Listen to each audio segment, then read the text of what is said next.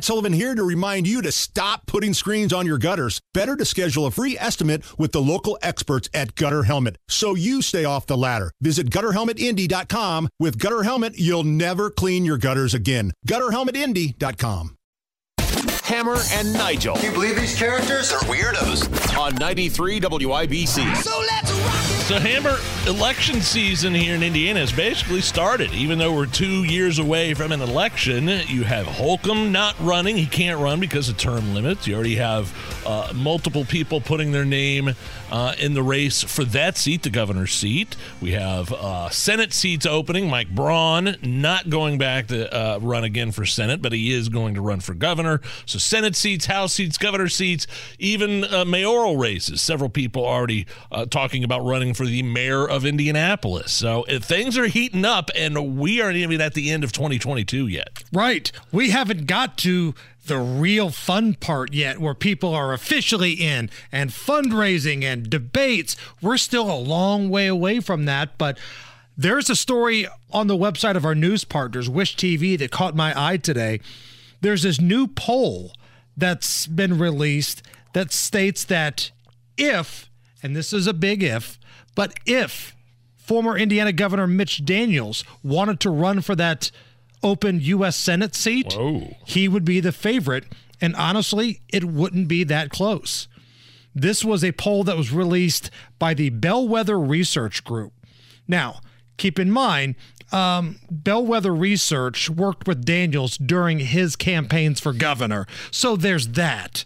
So take that for whatever you want. But this poll would show that if he wants it, it's his. Now, Mitch Daniels has stated that, hey, I'm just stepping down from Purdue right now. I'm not making any decisions. He has not said that he wants this. He has not said that he doesn't want this. He's doing Purdue guy stuff right now. It's everybody that you want to run. Those are the guys that are sitting back with their feet up on the desk and their hands behind their head and just watching it all play out. Kind of like DeSantis in Florida for president of the United States. Now, Mitch Daniels is 73 years old. It wouldn't surprise me a bit if he just said, had a good run. Very popular governor, very popular president of Purdue University, one of the best ever. And it wouldn't surprise me if he just said, I'm good on all this. But you're right. I mean, he'd be a shoo-in for that Senate seat. Now, again, this research company that put the poll out has connections with Mitch Daniels in the past, but it does show that he would have 32% of the GOP support. And then coming in at a close second was Jim Banks, Representative Banks with 10%, Trey Hollingsworth with 9%, and Victoria Spartz with 7%. That's going to be a fight. That is going to be a huge seat open. This is going to be a fun primary. Like, we're not even talking about the general here. We're just talking about the primary. I'm not talking about Democrats. We're talking about the GOP, and I believe the more choices we have as Hoosiers, the more choices we have, the better. The more debate, the more choice. I think it's a good thing. So Banks and Spartz have both talked about running, but they've not officially said that they're in. Right. They said they're going to explore and make a decision later. Hollingsworth did not seek re-election and has not publicly committed on his future plans. Holcomb has not said if he wants to run for Senate. Right. So there's still some things in play here. Is Todd Rokita going to throw his name in the hat? That's another name. Is he thinking about governor or is he thinking about Senate? It's kind of a who's who of Indiana politics right now, and it's going to be a fun primary season. House seats are going to be open. Senate seats are going to be open. And who knows, the mayor's race here in Marion County, as tough as that has been for Republicans, maybe somebody can make some noise in that. Boy, my life has changed drastically over the past 20 years, I got to tell you. I used to get fired up for going out to Rock Lobster and hitting on chicks and getting hammered on the weekends and Colts games and now we're talking about possibilities for a empty Senate seat here in Indiana and how we're excited about it. Did you hear? Mitch Daniels might be in. God, 26-year-old Nigel would punch 46-year-old Nigel in the face. I don't care. I'm all about it. This is what I do. It's my career. Turning our attention to the Biggest story nationally. And I think this is a much bigger story than anything that the Good Time Party boys on the January 6th committee are doing. The situation at the border with the ending of Title 42, just 2 days away. Wednesday is the day where the chaos could really be ramped up, because that's when Title 42 would expire. And even ABC News is starting to admit that it's a crisis at the border. We begin this morning with the crisis at the southern border. After a year of record-breaking migrant crossings, another surge is looming. On Wednesday, the Biden administration is set to end the controversial Title 42 immigration policy. The order was first put in place by President Trump during the pandemic, ostensibly to stop the spread of COVID-19 in the U.S. It's set to expire on Wednesday after a long legal fight unless the Supreme Court steps in. I traveled to the Texas border this week and saw a system under extreme strain. Thousands of people crossing each day. The Biden administration projecting even more once Title 42 expires. Overnight, El Paso declaring a state of emergency as migrants flood into the city. So for those of you keeping score at home, Martha Raddatz has been to the border, but the border czar has not. Joe Biden has not. Yeah, I mean, ABC, NBC, CBS, CNN, it seems like they're all of a sudden covering the border, and I'll tell you why exactly is what we mentioned last week. The midterms are over, and they can stop, they wouldn't want to cover the crisis at the border and make Joe Biden look bad before the midterms. No. But don't give old lady Raddatz too much credit.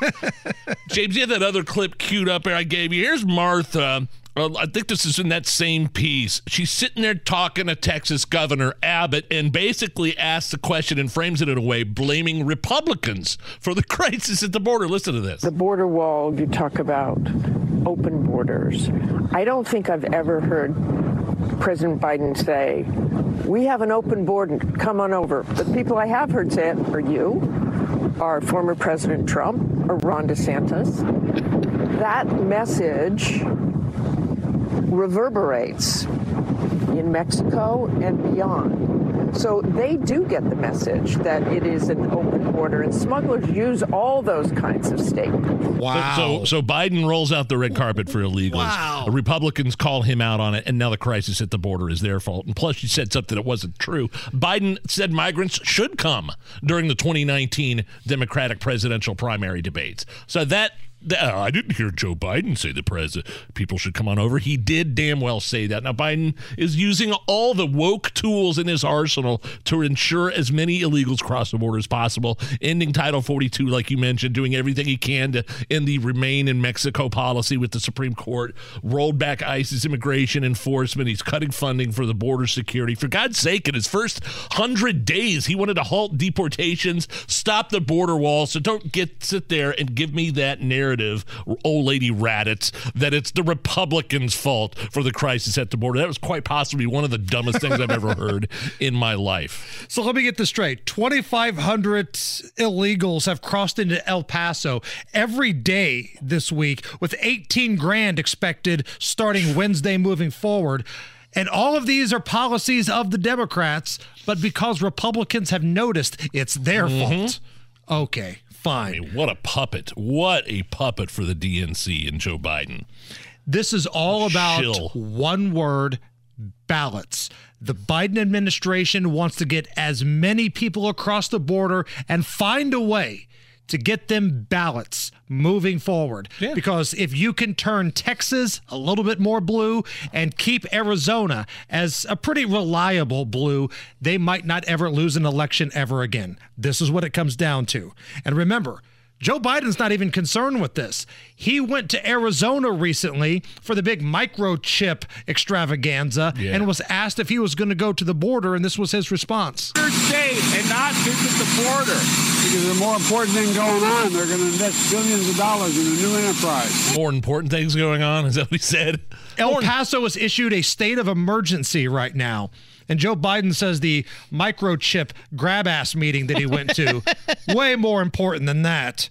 Brandon Judd, this is the guy who's in charge of the Border Patrol Council. He spoke to Fox earlier today. 8,000 apprehensions per day is way too many for us to be able to handle. That's why you're seeing the El Paso Processing Center completely and totally inundated with people, more than what we can actually process through in a timely manner. So it's already broken, but it's about to get so much worse, and it's going to be the mayors in these cities that are going to feel the brunt of this. It's going to be states like Texas and Arizona that are going to feel all of the pressure that's coming in. And to have an administration that knew that Title 42 was on its last leg and not to do anything about it, that is absolutely bad governance, and people should hold this administration accountable. But until we do that, they're going to continue the status quo. Biden administration does not view this as a major problem because they want it. They're here for it. They want Arizona to stay as blue as it can, and the more people you can get into Texas and find a way to give them ballots moving forward, you can try to flip Texas. They'll never lose power again. That's what this is all about. All right, Matt Baer, what's the latest?